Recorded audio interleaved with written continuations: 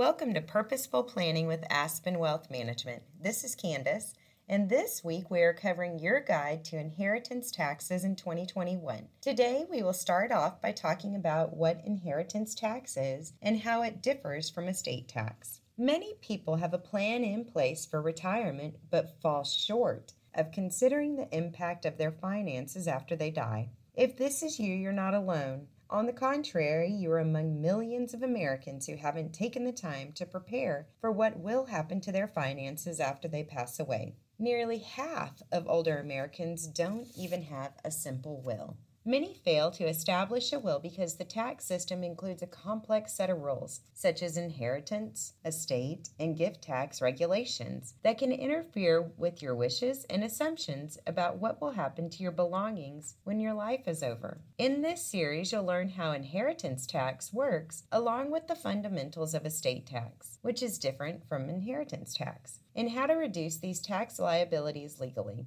This information will help you better plan, ensuring your assets are protected and passed to your beneficiaries in a strategic and efficient manner. So, first, what is an inheritance tax? Inheritance taxes are assessed by individual states when the deceased person's assets are distributed. It is a tax paid by the person who inherits money or property from someone who has passed away. Keep in mind that most states don't have estate tax or inheritance tax, and those that do may have different limits and exemptions for each state. Inheritance tax only affects those if the deceased person lived or owned property in Pennsylvania, Iowa, Kentucky, Maryland, Nebraska, or New Jersey. What is the difference between an inheritance tax and an estate tax? Many people live erroneously thinking that inheritance and estate taxes are the same. However, while the inheritance tax is paid by the person who inherits the assets from someone who has passed away, the estate tax is a levy on the actual estate itself of the deceased person.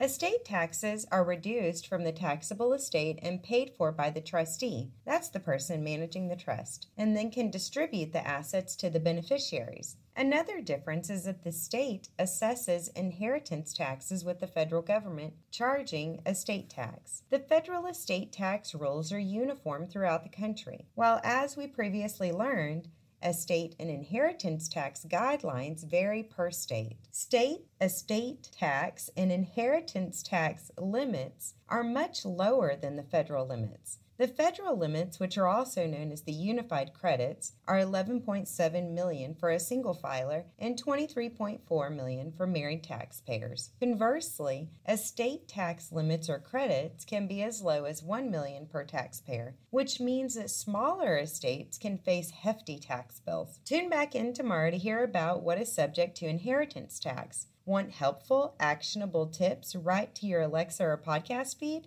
You can listen to us through Alexa or in your favorite podcast app. Visit aspenwealthmgmt.com/Alexa to learn how.